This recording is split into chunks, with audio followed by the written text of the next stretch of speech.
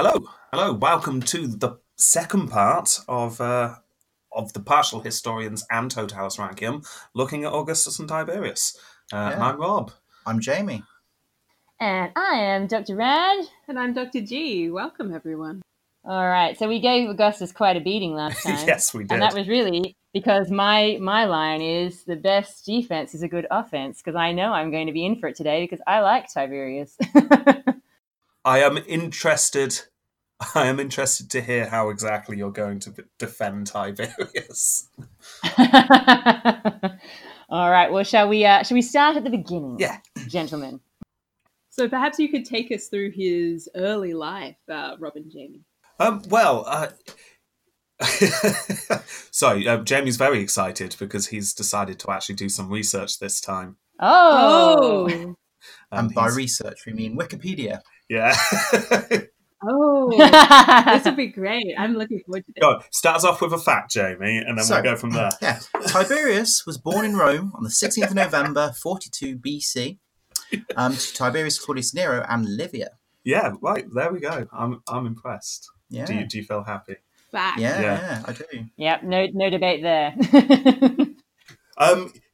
Something we didn't really cover much when we did Tiberius's episode was his early childhood, and although there's not much on it, it's interesting. He was born into a very dangerous situation. He was born on the wrong side, which is not where you want to be born. His dad very much was someone who did not choose the right team in the Civil War. And when Tiberius was born, his father, Tiberius Claudius Nero, and Livia were both on the run. So he faced dangers immediately. Yeah, I think this must have left some sort of impression, even though he would have been quite young when it happened. But yeah, being on the run for your life, and there's even a story that Tiberius almost gave away where they were hiding at one point by crying because he was, a child. Yeah. So yeah, it must have been a bit stressful. I think it's also the sort of thing where it's like, this is a foreshadowing for his whole life. His dad doesn't know how to pick the right team, and it's questionable that Tiberius knows how to pick the right team either. I'm sorry, wasn't he on Augustus's team? I'm talking about some of the later team choices that he goes on to make. I take that as a burn on Augustus, and I accept it. There is the story, though, that Tiberius is almost given away into the protection of the Spartans. Ooh, interesting. But luckily, Augustus has a thing for heavily pregnant women. Yeah. Yeah, I take that as a compliment, I think. This story of Augustus is just a fascinating one, I think. If you're being generous, you could make the argument for love at first sight, and there was just a spark between Livia and Augustus, and they couldn't deny their true feelings. I think there's a good case to be made for that. There's definitely a fan fiction. Yes. 50 Shades of Augustus. Yeah, I kind of feel like I'm going to be the slightly more cynical person, in case you haven't noticed with Augustus.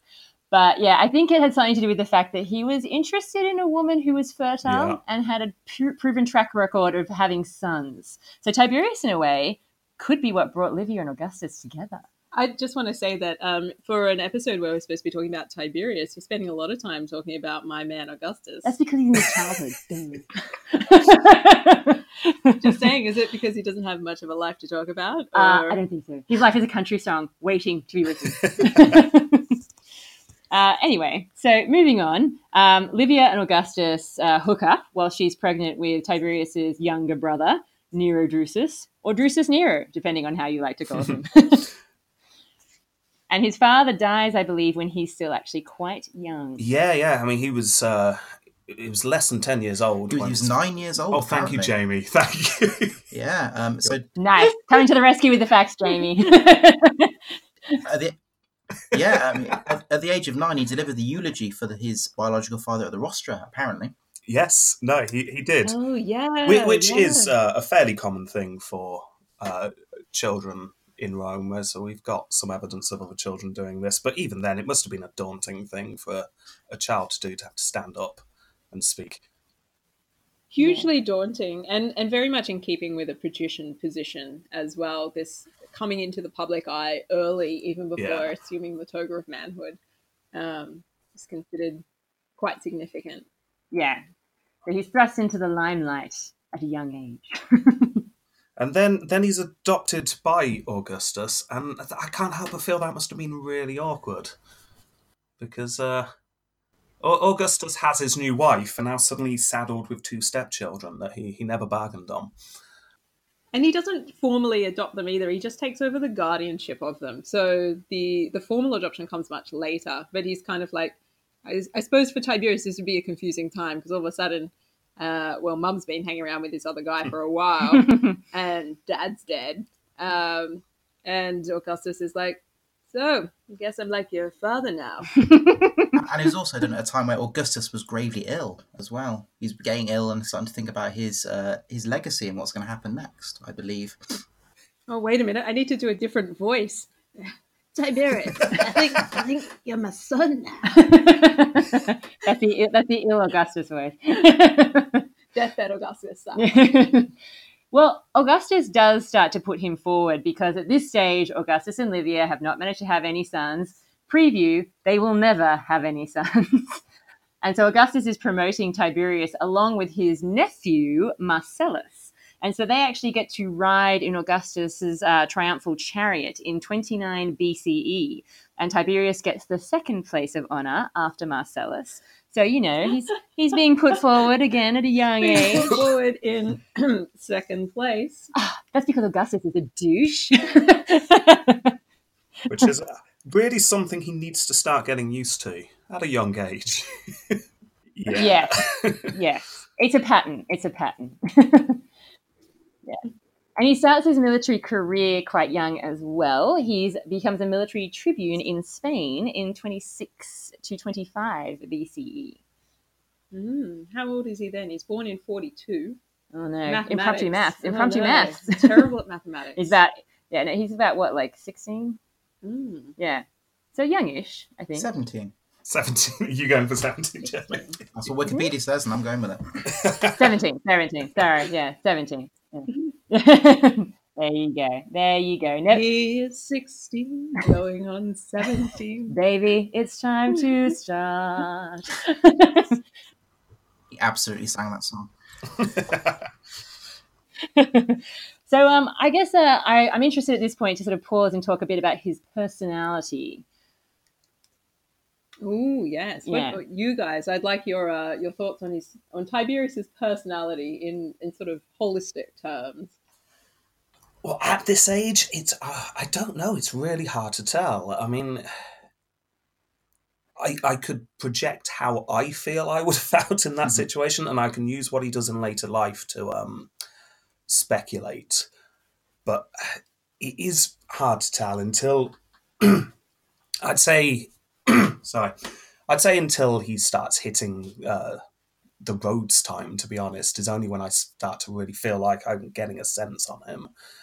But I'm guessing this, maybe I'm projecting here, but I think bitterness and frustration is I'm guessing what he's feeling at this time.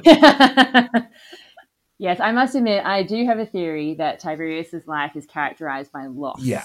I think this is a big theme of his life. So in around 12 to 11 BCE, he is forced to divorce his wife Vipsania Agrippina, who is one of Augustus's best friend's daughters, and he seems to have been rather fond of her. And he's forced to remarry Julia, Augustus's only daughter, which apparently made him very upset. Yes. To the point where he wasn't allowed to see his ex-wife anymore because he just got too sad. He seems to have this awkward thing as well, where he doesn't like Julia, even though he knows that Julia likes him, and he's kind of awkwarded out by her pursuit, potentially. Well, Julia's pretty experienced. Yeah, I was about to say, in the realms of love. Julia pursuing you didn't necessarily mean much, if we can believe the sources. No, that's all right. You joined a very large club. A bit of scandal here as well. Apparently, Julia was making advances towards Tiberius when he was happily married previously as well. Yeah. Oh, Tu Bipsania. Yeah. Yes. Yeah. Which I take as a sign that Tiberius must have been hot stuff. Oh no. But yeah, I mean, look, they do make a go of it for a while. They do actually manage to get Julia pregnant. Augustus must have been thrilled. She even gives birth to, I think, a baby boy. But unfortunately, as is the case with all the Julia Claudians, the males do not survive, and their relationship seems to have taken a turn for the worse after the death of their son. Yeah, it's quite a sad story, really, isn't it? You just get the feeling Tiberius tried to give it a go after a while and then just gave up on the whole thing and just refused to talk to Julia, refused to be almost in the same room as her. And the whole relationship just falls apart almost immediately, which maybe I'm being mean to Augustus here, but surely we've got to put the blame on Augustus here. He's the one making this happen. Yeah, I kind of feel like I know I can understand why he did it for dynastic reasons. I kind of feel like he must have had an inkling that their personalities would have been a disaster together. Because Tiberius is super serious and traditional. I do not get the sense that Julia was either of those things. And I get that in the Roman world, personalities aren't really the prime thing you're looking to match, but still. I was going to say, this is politics first and foremost. And harsh. But marriage at this level is politics. I mean, this is a patriarchal society. Julia, for all of her attempts to be rebellious and to own her own life, is a pawn in the paterfamilias's game. And she shifted around as needs be, which is not any different to how any of the women in patrician families are treated. And it's just that we happen to know more about this one. And I mean, sure, I feel sorry for Tiberius, but like, dude, you got to make your own life. You know, if you're going to be characterized by loss and you're going to have a pity party and then chuckle off the roads because you're a bit sad about everything and how it's gone when it's to be expected. I'm sorry. I'm sorry, but I don't know how I'm supposed to be empathetic right now. You had a go at Tiberius earlier when we were talking about how he was too dutiful. Him going to Rhodes is him being rebellious, man. It's telling Augustus to go and shove it, which I think he would like. I think that paints Tiberius in too good a light, though, I'll be honest, because he went on a 4-day hunger strike before going to Rhodes, which really takes the edge off that story in my mind. I think it was just his way of getting Augustus's attention. Because Augustus always overlooked him. I'm never eating again. Wait a minute, I'm super hungry. I'm going to Rome. I'm going to eat there. And you can almost accept that as a story until you remember he's in his late 30s at this point, isn't he? All right, well, I have another sad story for you guys. Okay. In 9 BCE, his brother Drusus dies suddenly whilst in Germany. And Tiberius is so sad that he accompanies the body back to Rome on foot to show his grief. Yeah, well, you've missed the fact that he rushed up there to begin with. He did, exactly. He tried desperately to see him before and he if we died. can believe Pliny, he broke the land speed record whilst doing it, because he rushed up there so quickly. I think his brother was someone very important, yeah. Yeah. Didn't we work this out, though, that actually the speed going was actually quite slow? Yeah.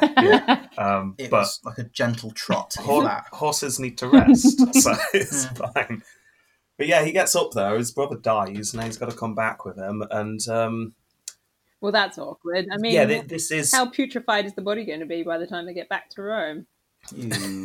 Where is your sensitivity, Dr. G? Where is your sensitivity? I'm just thinking about the practicality.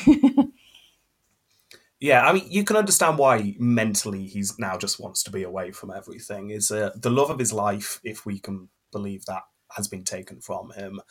He's been forced to marry someone he doesn't like, and now his brother's died. I can understand why he just wants to get away. Yeah, and I think that also, I mean, as you say, it doesn't look great for a man in his 30s, perhaps, to be behaving this way. Granted. No, I have a but. But Tiberius has been doing really good things militarily. He's been serving Augustus dutifully. doing everything that's asked of him, and yet he is always in the background. He's never Augustus's first choice. It's quite clear during this earlier period that Augustus is going to use Julius' children to be his, heirs, whatever you want to call it at this point. And Tiberius is not going to, he's always going to have a background role. Yeah. And again, I think this is part of his tragedy. I think Augustus scarred him. I don't think this is tragic. I think it's pretty clear that he deserves a background role. This is a guy who goes off and sulks on the island. After being overlooked. He's been acclaimed imperator. Thank you very much. But I'm sorry. Yeah. I'm like, this is a guy who shouldn't be given a leadership position. He can't handle it.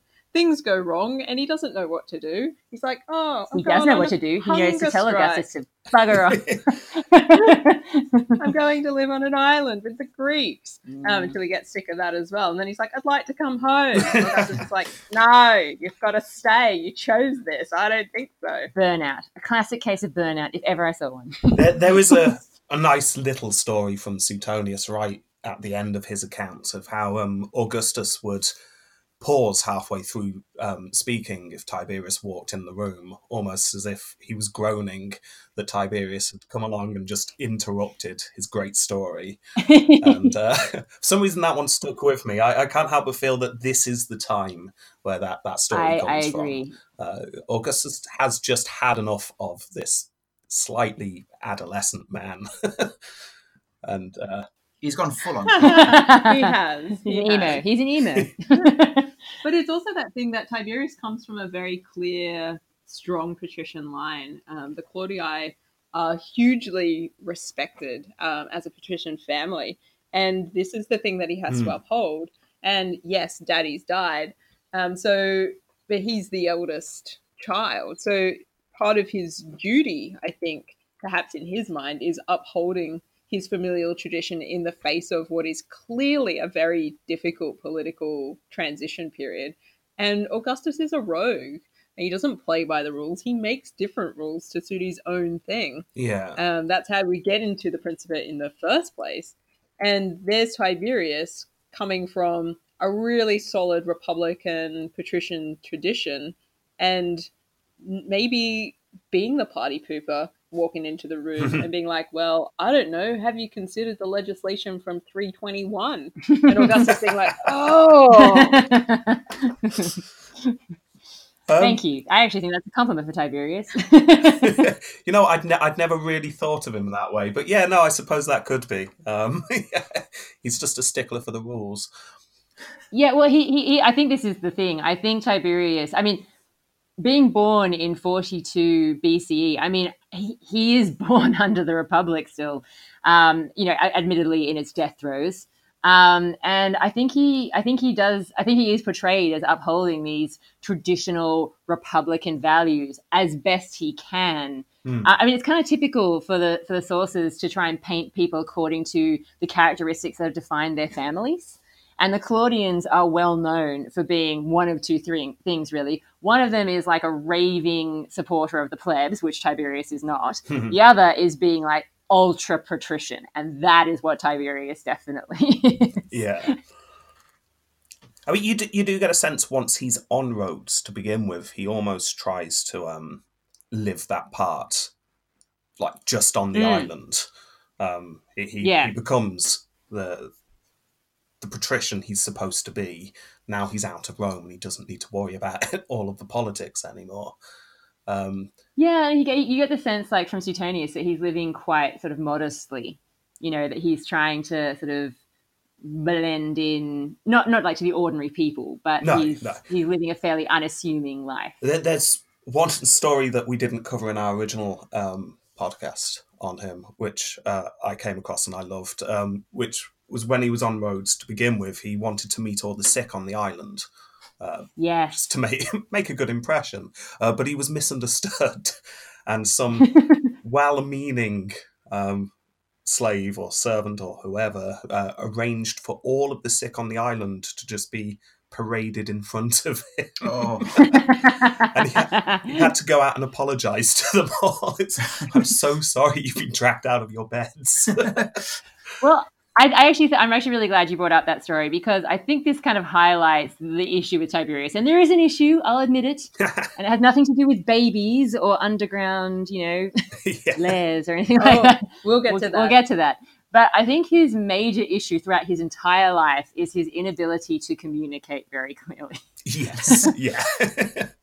I mean, just a small issue for somebody who's going to be in charge of a whole empire. Well, he didn't know he was going to be in charge of the empire. I mean, Augustus made it fairly clear he wasn't for most of his reign. I do like the detail that even when the will is read out eventually after Augustus has died, he's like, well, in the face of the sad loss of Lucius and Gaius, Tiberius is taking everything. Yeah, that's such a backhanded. Like, I suppose this man will do. Yeah, I mean, it's the tragic loss of those two, really. But so I guess, well, this guy will do. Well, see, this is exactly my point. Now, you can obviously take this as you will, but I'm just going to set it up how I see it. I think that, so by the end of Augustus's reign, he gradually loses, all his other male heirs that are, a remote possibility, and he's getting older. So he ends up, Tiberius ends up coming back from Rhodes. He ends up adopting Tiberius and making Tiberius adopt Germanicus in the same blow, obviously with an aim to keeping the Julian bloodline in the line of succession eventually.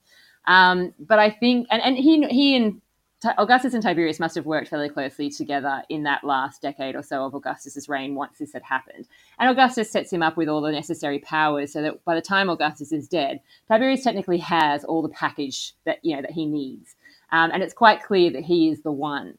But classic case of misunderstanding and Tiberius not being very clear, he obviously, I think, wanted the Senate to be very vocal in picking him, in choosing him, in making it clear that he was the one that they were happy with and the one that they wanted. And the Senate are waiting for him to make the first move. And again, it's just classic Tiberius. I mean, it's almost, it's His like fatal a flaw is wanting to be loved. Exactly. Yeah, I do agree with the communication. He doesn't handle it well as soon as he becomes emperor. No. But to go back to something you just said, how you say you think it's clear Augustus by the end does want Tiberius to take over. I get more the sense that he's resigned to Tiberius being a placeholder until Germanicus can come along. Yes, no, I agree. I mean, that's kind of what I mean. I think he knows that Tiberius. Yes. What? That's not to Augustus's credit. I feel like this is, it's a bit of a slight against Tiberius to be like, wow, you're a placeholder, buddy. Yeah, the ruthless dictator that was Augustus doesn't think you're a fantastic guy. And does Tiberius rise to that challenge? No, he does not. I think he does, actually, because he makes sure that this system that Augustus has worked on for decades, comes through. I mean, it's a little awkward, obviously, with the Senate at first, but he makes sure, by Tiberius actually even coming to power as emperor, that solidifies Augustus's dream. That makes this a dynasty. It does. Yeah. And so Tiberius has to be given credit for the fact that, okay, it's not seamless, but he gets it done, and it stands. Like, if it hadn't been for someone as solid as Tiberius with as much military and political experience as he has, it could have been a disaster. It was a pretty big disaster. I mean, I'm sorry, did he not 37? Does the empire not continue? The empire continues, and then we get Caligula. Yeah, okay. And didn't Augustus have wanted Caligula because he was part of the Julian dynasty? This doesn't mean it's a good thing. What happened? I don't think you can. There is a lot of death. You can't pin all of Caligula's failings on Tiberius. There's a sex dungeon in here. No. There's a man who it is claimed has a small child as yet unweaned attend to his private parts. That's foul. Gossip. Unproven gossip, if ever I've heard any. Rob, Jamie, I'd like to hear your opinion on the sex dungeon. Right, well, we're jumping ahead slightly here, aren't we? We are. Sorry. Since we're on sex dungeons. I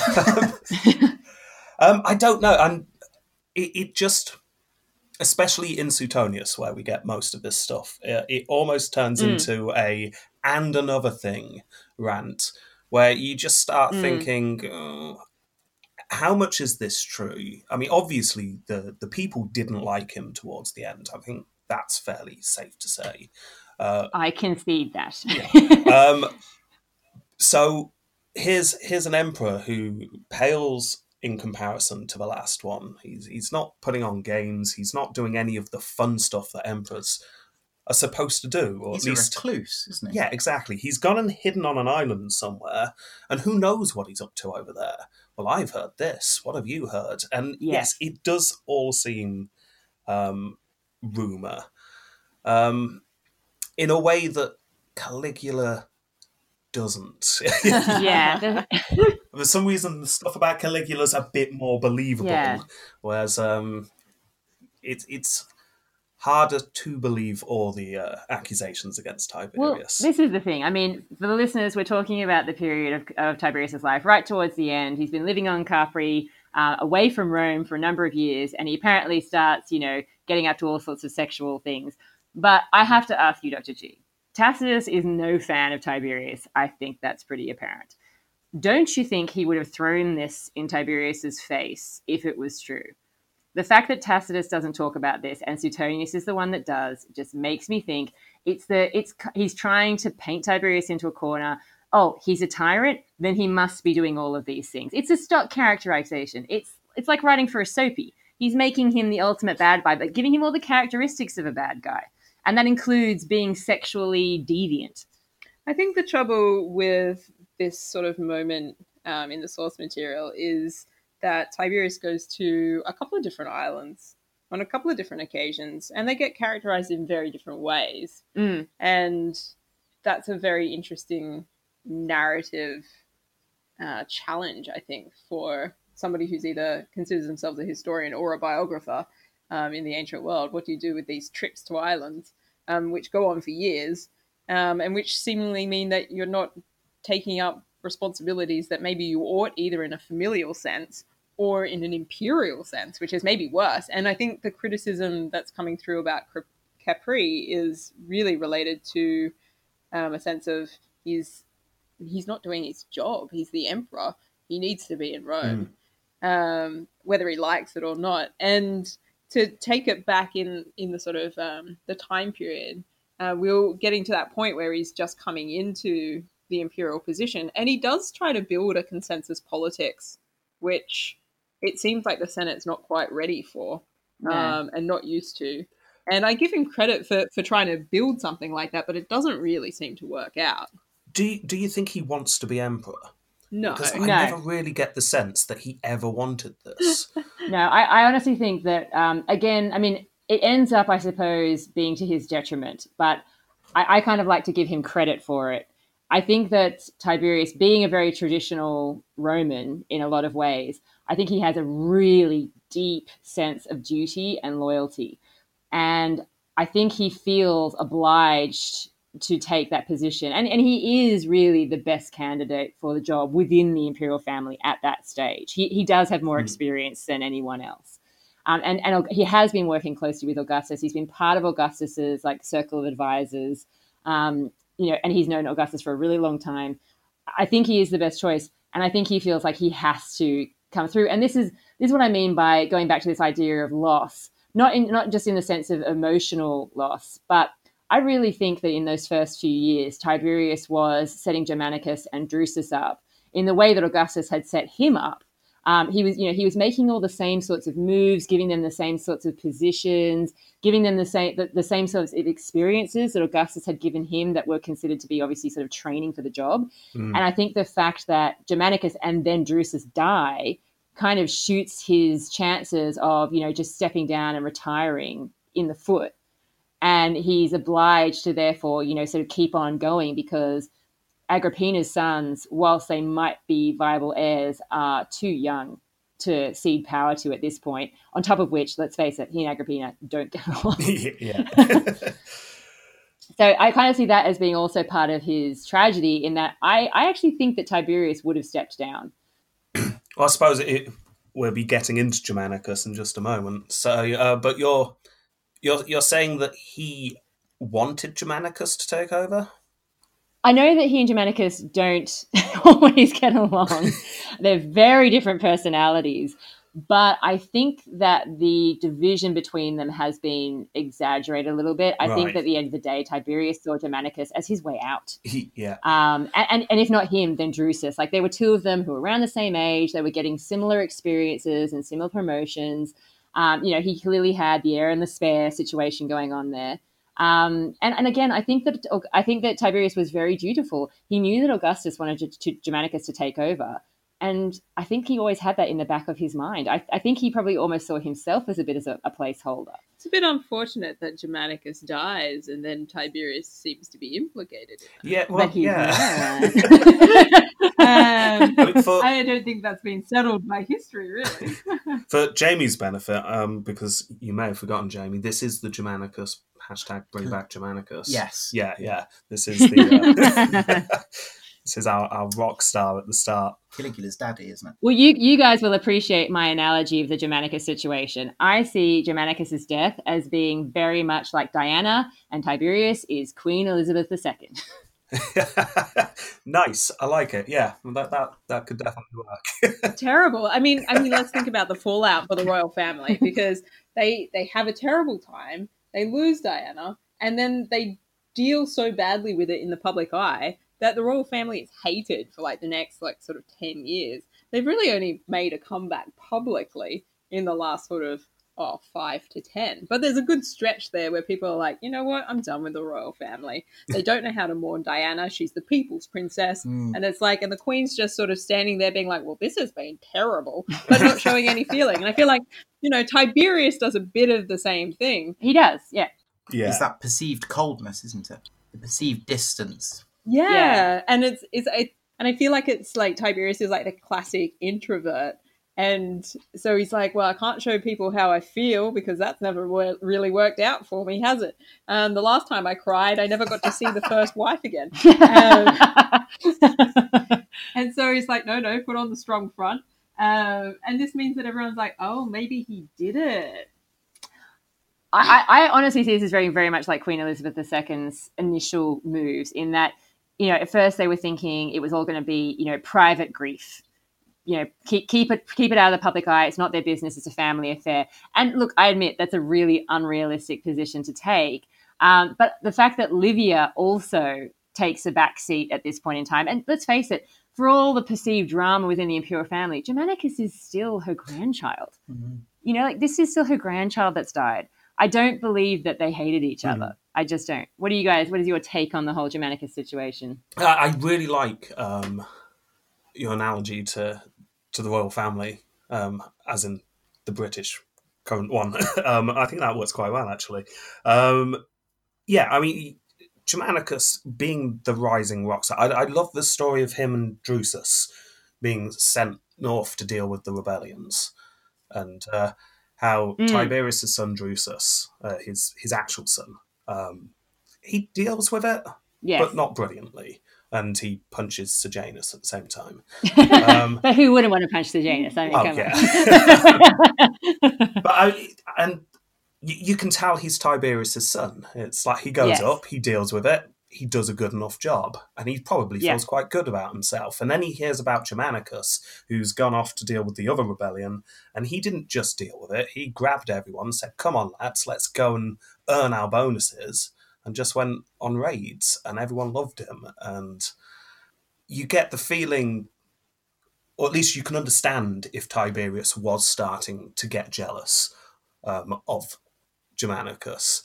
But I agree that everything in Tiberius's life so far indicates that he wouldn't want Germanicus to just go away. Because, like you say, he is a way out for him. And as much as he doesn't particularly want to be the emperor, and he's never really shown enthusiasm for Augustus's vision, or at least it's hard to see any, I don't think he'd like to see it all crumble around him. So, no.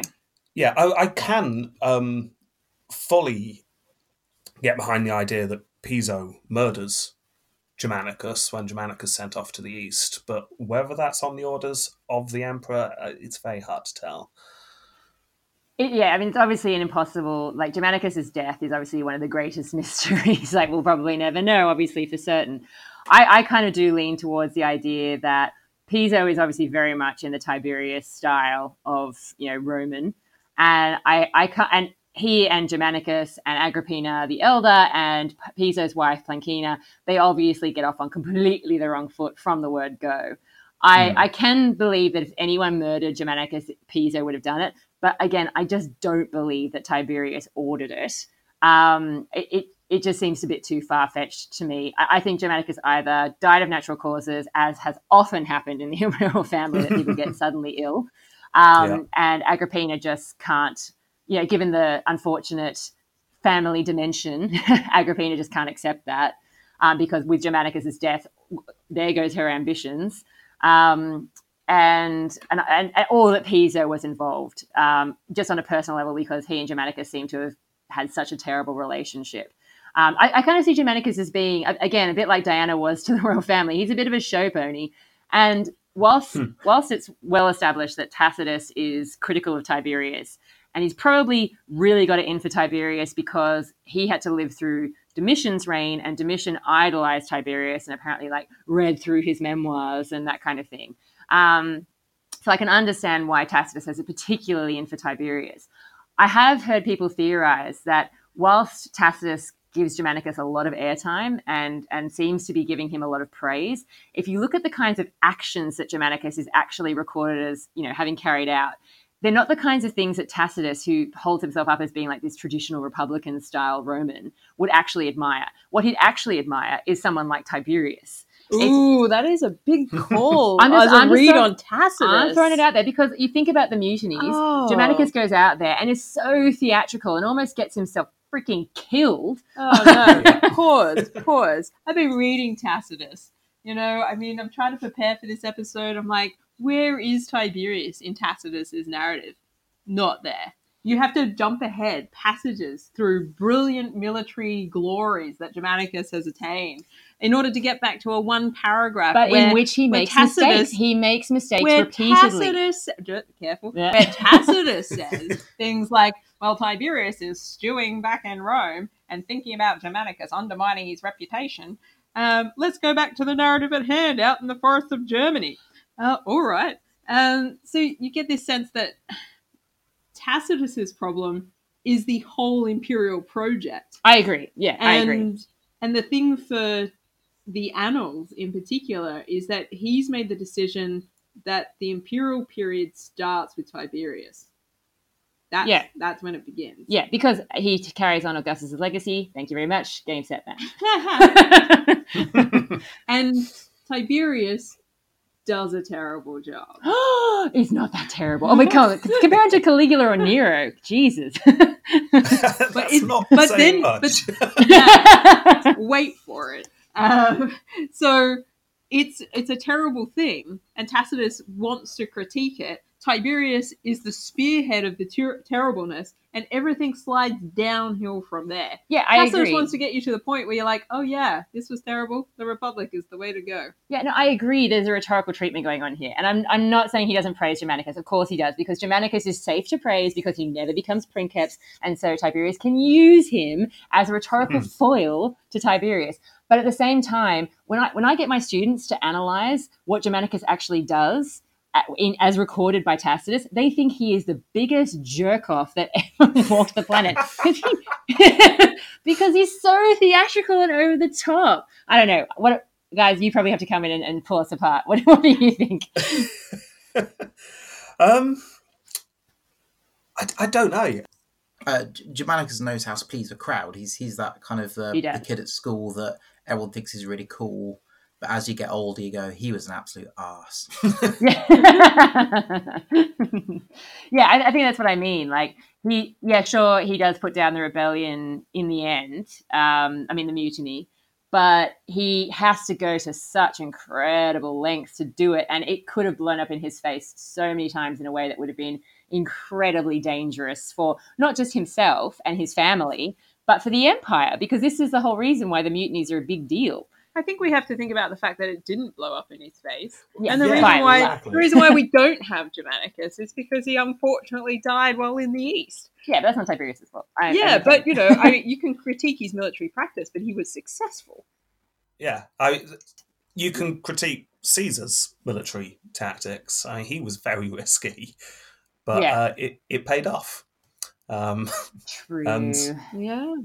I just think that kind of behavior is not the kind of thing that's going to endear Germanicus to Tiberius. He doesn't like it. He's a show pony. Tiberius can't handle people who are charismatic. Oh, yeah, no, that's how I see it. It's a bit of jealousy. I just get the feeling Tiberius always feels like he's not understood. Yes. If people got to know him a bit better, they'd realise he's just as good as Germanicus or as Augustus. And I feel like this is the problem, because I think this comes down to really mother issues as well. Oh wow! Okay. Hello, Dr. Freud. I'm here with all of the news on Livia, because it seems like they don't really get along much either. She looks at her son and she's like, he's not all that. Yeah, they completely fall out at this point, don't they? They do. Yeah, it goes pretty badly. I kind of feel like that has something to do with the fact that, again, Tiberius is fairly traditional and Livia is looking to him to promote her in a way that would be unseemly by traditional standards. I can just see her having a conversation with him at some point, being like, I just can't believe you came out from between my legs. At which point Tiberius said, I'm never talking to you again. I'm going to an island. Thinking about the death of Germanicus, I think this kind of brings me to a point which I'm willing to cede. Tiberius was terrible when it came to PR. Yeah. He did use coins to promote certain virtues, but they weren't flashy ones. They generally focused on, like promoting his connection with Augustus. He definitely tried to follow Augustus's line in a lot of policies. And with building programs, he tried to sort of finish what Augustus had left unfinished, but didn't really undertake anything grand on his own. And because he didn't have the charisma and he didn't spend heaps of money on games and that kind of stuff, PR-wise, I agree, his reign was a car crash. I love the way that I don't have to do anything to critique Tiberius at this point. You're doing all the hard work for me. Look, this is why people don't like him. I get that. He's not showy, and it's a problem. Yeah. Well, I think it's not just that he's not showy. Even if you give him the benefit of the doubt at this point, and you remove all the sensationalist stories, what are you left with? You're left with a man who clearly doesn't want to do the job, and just as he's done before, when things get really tough, he runs away to an island. Yes, I have theories about this. So we know that after about 12 or so years as princeps, Tiberius does leave for Capri and never returns to Rome, although he does get very close a couple of times. Even when his mother dies. Yeah, well, we've already established they had a falling out. Thank you very much. Just saying.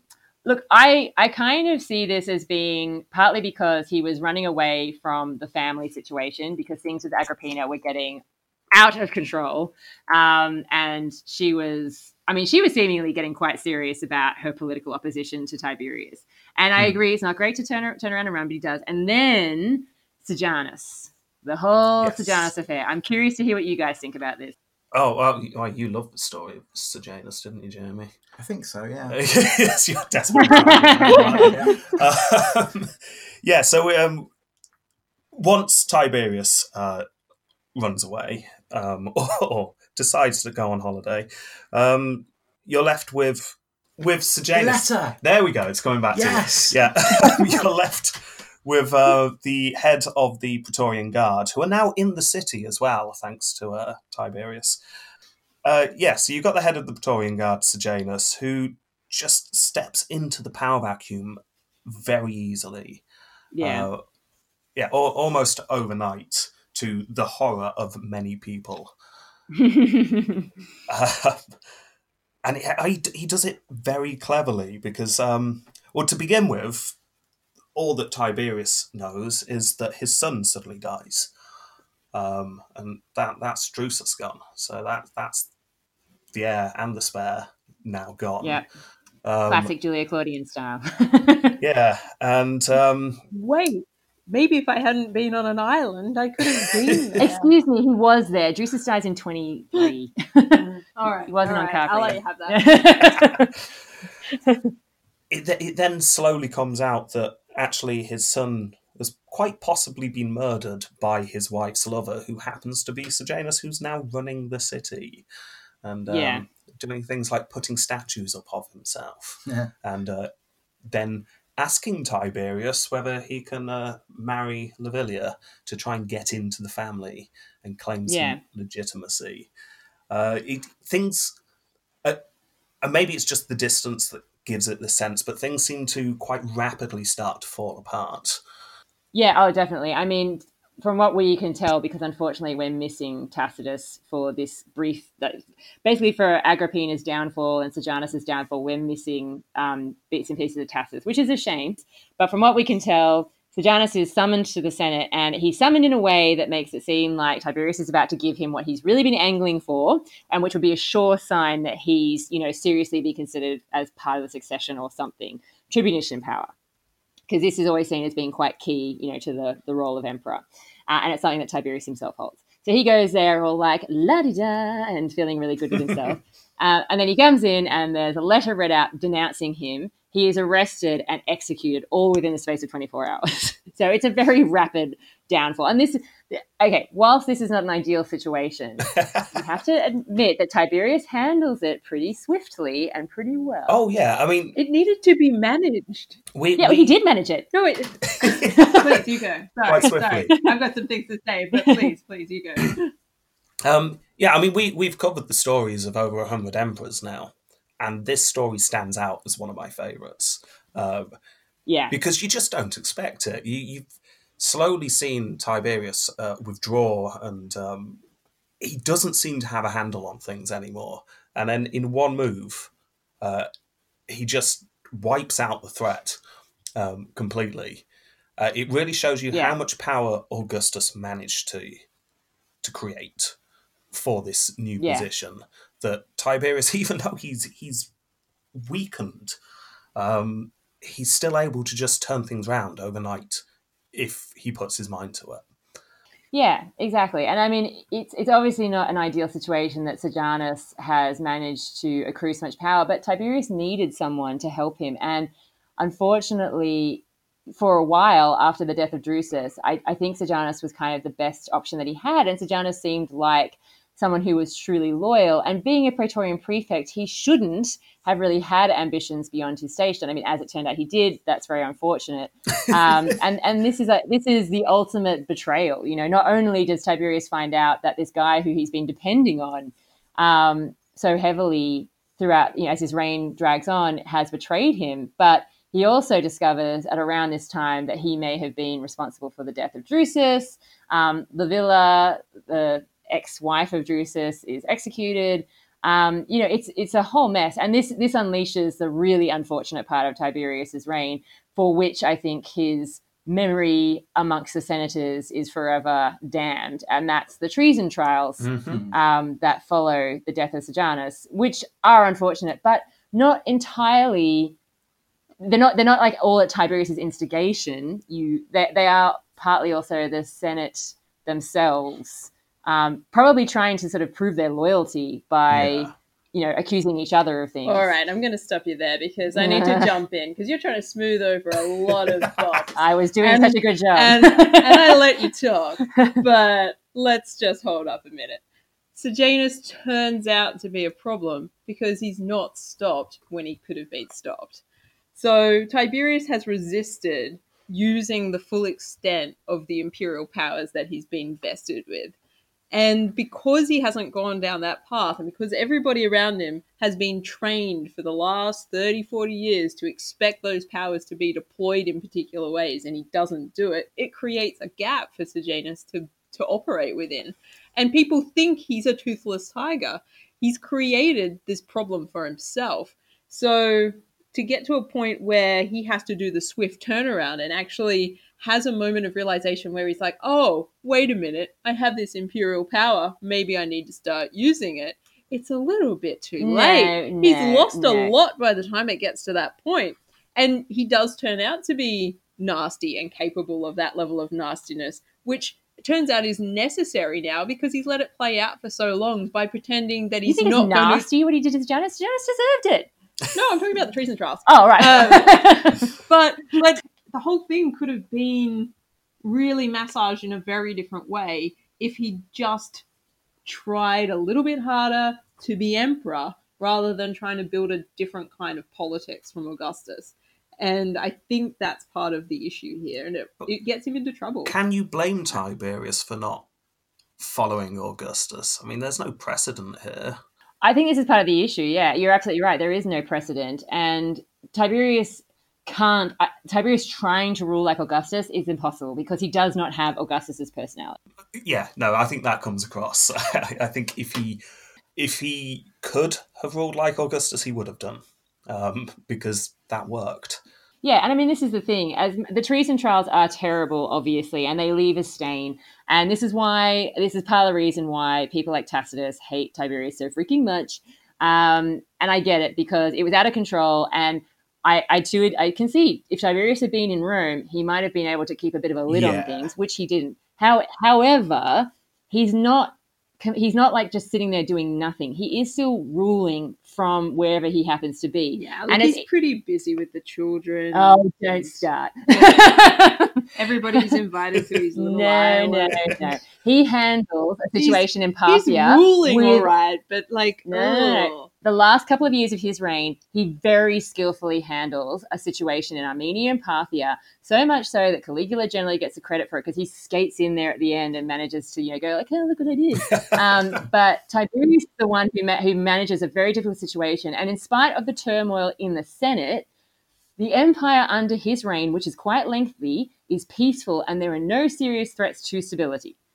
He also is quite interested in the welfare of the provinces. You know that he is. So you're looking at me like I'm going to agree with you. I'm not going to agree with you. He keeps working the veterans and brings them back and doesn't want to pay them. There's a whole bunch of revolts that happen. And he keeps on extending out the time period for which they have to work. They ask for some cuts and a pay rise. And he's like, well, you're just going to have to keep working. Augustus did exactly the same. These soldiers are so old. They're geriatrics. And it's like people are at the borderlands looking in on the Roman territory being like, I don't want to knock down that guy. He's going to die soon. They politely step back and just wait for some fresh soldiers. He handles business, okay? What do you guys think about Tiberius's record as like a ruler of the whole empire, not just the Senate? It is a tricky one to judge, I would argue, because a lot of the sources focus so much on his personal experiences. And you don't get much of a sense how much he cared. You can see that he does some things, and you can debate on how successful that is, but whether he cared for the empire or not is a tricky one to call. Well, see, I kind of feel like he does. I mean, not like he's not a man of the people. I would never say that. Yeah. But then I don't think most men in his situation were. I wouldn't say Augustus was like a man of the people. Not really. But I think Tiberius has been proven during his reign to be quite generous. Like he is interested in like in 17 CE when there's an earthquake. He helps to fix the cities that are ruined in Asia out of his own personal property. That's one example. And Suetonius, thank you very much. And Suetonius stresses that that's like the only example of generosity. It is not the only example of generosity. He also tries to alleviate the financial crisis that happens in the 30s when he's supposedly so terrible. And when senators fell on hard times and they could, like, there's that property qualification to be a senator. If he thought they were men of merit and they hadn't lost their money just by, spending it on women and gambling, he personally helped people out so that he could make sure that men of merit were in positions of power, like in the Senate. Sounds like corruption to me. Stacking it with your own. Oh, bull. As if Augustus didn't stack the Senate. He did so many purges of the Senate make your head spin. I'm not denying that, but I'm just saying if somebody can't afford to be a senator and you as the emperor decide to pay their way in. Because they're worthy. I think you buy their vote, do you not? No, you buy the fact that you're having worthy people and they're not just yes men like Augustus liked to have. Wow, I can't believe you bought the propaganda. And you do get a sense with some of these stories of helping out with the financial crisis that they are outliners, or at least that's how they've been portrayed. I think betrayed, Rob. What are you doing? I'm off the top of my head, but I seem to remember Suetonius mentioning that he only did this because the public outrage was so bad at the time. Things could have got quite bad for him, so he was forced into a corner. But again, we just have very little detail on it. It's hard to judge. I will say, though, just thinking about Tiberius's reign compared to Augustus's, whenever I think of Augustus's reign, I almost get the image of the whole empire on a map, and I'm thinking of the whole thing. With Tiberius, I think of Rome, and I think of Capri, and maybe occasionally Rhodes. The stories that have come down to us are much more condensed, which isn't Tiberius's fault in any way, but it does make comparing the two slightly interesting. Yeah, I mean, I think that Tiberius himself actually was quite focused on Rome and Italy. I don't think that's an unfair call. But I also think, for the sake of Rome and Italy and the empire, I think he did really try to stamp out provincial corruption. And he, obviously the success of that is, I mean, it's a bit hard to say. Like, sometimes he succeeded, in other cases he didn't. And his choices of governors were disastrous. But I mean, obviously anybody can put their faith in the wrong man. I'm thinking mostly of people like Pontius Pilate here, because of course it's under Tiberius that Jesus Christ gets crucified. Not that was actually a big deal at the time. Well, that wasn't a big deal at the time, but obviously nothing's going to come from that. Yeah, exactly. Just a small blip. Just a blip. But yeah, Pilate's relationship with the Jews is not it's not great. All right. Well, I suppose this might be a good time to do our judgment on Tiberius. Yes. Can you take the lead here, guys? I believe you have some categories for us. Yes, we do. I won't spoil it by saying what we scored him. Yeah, we'll let you know that at the end. But the first round that you need to make your judgments on is Phytius Maximus. So just to remind you, that is how fighty an emperor was he. But also, as a person, he doesn't need to. This doesn't need to be during his emperorship. So throughout his whole life, what was his fighting like? And this is mostly militarily, but you can include some political fighting in if you want. So score out of 10. I have to say, I think he's a pretty good fighter. Yeah, I think he's actually a really good general. He's. I mean, we didn't really mention them much, and this is the thing. Tiberius's life before he becomes emperor is, he has so many. He's away at war a lot. He's away at war in Germania. He pacifies Armenia. He's held imperator a number of times by his troops. I think he's actually really quite liked by the troops on the whole, even though they were the mutinies. That was a problem. That was the legacy of Augustus's reign. Yeah, and he does demonstrate at times a certain sensitivity for military/political issues, as long as those political issues also connected with the military. So he defers a triumph in the wake of Varus, for instance, where he's legitimately able to have one, and he's like, no, this is not the time. Let's do this a bit later on. So he seems to actually be a sensitive military person and quite successful. As noted in our previous discussions, he helped Augustus a lot with his expansion of territory. Yeah, so I think I would give him I'd give him a 9. Wow. Yeah, because I'm biased. Wow. What about you, Dr. G? Yeah, look, I don't want to give him that many points because I don't really like the guy, but I suppose an 8. Okay, so that's a 17 from us. What about you guys? Wow. 17, that's not too far where we put him. We put him on 15. We put him above Augustus, which I thought at the time might surprise people, but I'm happy with that score now. Augustus... Yeah, he definitely had far more campaigns. Yeah, Augustus, technically, if you colour in the map of territory gained, you can make an argument there. But Tiberius is actually on the ground doing the fighting, which exactly Augustus doesn't do very often. Okay, right, next round, Opprobrium Crasium. This is his round. Well, it's debatable, isn't it, this one? How crazy was he? How much opprobrium did he cause? Ooh. He's pretty bad. I mean, he has a turn. He never really recovers. I mean, if we're talking about the island, which we're not. Island life is different from the city, isn't it? I really legitimately do not believe those stories. I just don't. I think it's convenient to not believe primary source material. You don't believe it when it comes to Augustus and the House of Virgins. I think that the worst stories, I mean, I'm not saying that he didn't ever take advantage of the fact that he's a man in the Roman world and have sex with people. Yeah, I mean, you know what they say, where there's smoke, there's fire, that I just don't believe he waited until that late in his life to suddenly go from being this super straight down the line, traditional, some would even say boring person, to become a pedophile. It just doesn't make any sense. I'm happy for his degeneracy to go across the whole course of his life. And for the island to just be the pinnacle of... There are no stories like that. None from earlier.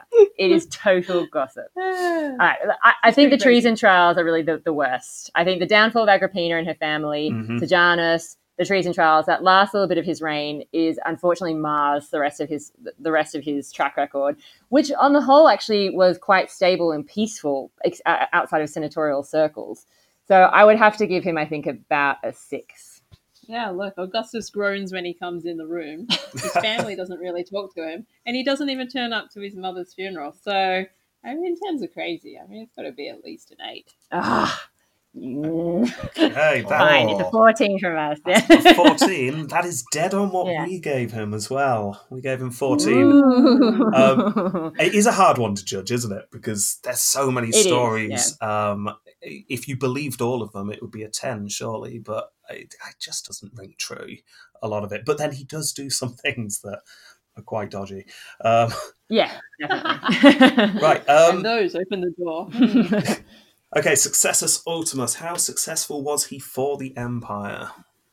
I actually think for the Empire, and Dr. T is giving me the eye here, but I think for the Empire, he was actually fairly successful because, as I said before, he follows Augustus's policy. After the Varus disaster, Augustus says, don't extend the borders. He doesn't do that because he's respectful and dutiful and pious, and he obviously, I think as a general as well, he kind of knew that was as much as they could handle at that point in time.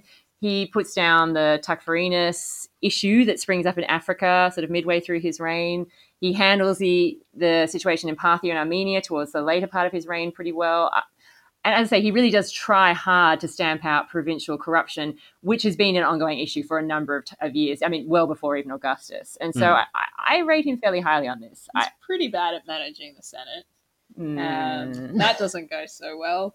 In the beginning, he's like, guys, let's work together. And everyone's like, that's your job. And then and then later on he's like, guys, nobody's working with me. Time for some death. I mean, they're the sort that of... is not what he says. It's like, they're kind of two extremes. So I mean, that's not much of a success. Arguably, somebody who runs away to an island to not come back is not very successful. He still rules from afar. That's like saying that I'm in charge of things when I stay in my bedroom. Look, apparently the reason why he didn't want to come back was that he may have been given an astrological prediction about himself, like dying in Rome. Oh, yes. I like this one. Yeah. And that's why he doesn't come. He actually comes very, very close, but then he can't. Then there's like a portent and he gets spooked because he actually has a lot of faith in astrology, which might sound crazy to a modern audience, but it kind of is in line with his whole Stoic belief It's a bit system. awkward because he does kill the astrologer on Rome. So there is that. I mean, the guy sees a ship and he's like, I predict. I'm cutting you off. Like, I give him a 7. I give him a 7.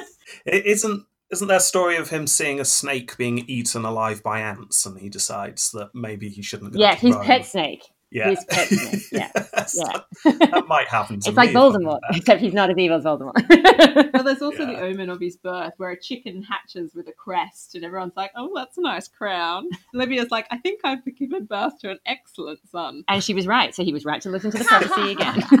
But then he does ban astrologers. I'm going to go with a 5. I mean, can you criticize him for the rise in power of the Praetorian Guard that I think you can. becomes quite a problem in later life. I think you can also trace it back to Augustus, who started the whole goddamn thing.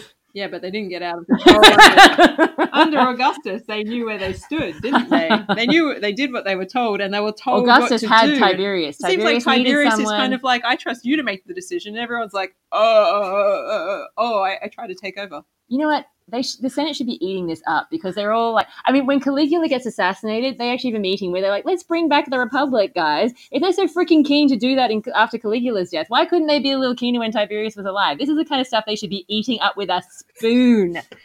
Well, I can't help you there. They're not, and they're not very good at Because they're it. idiots.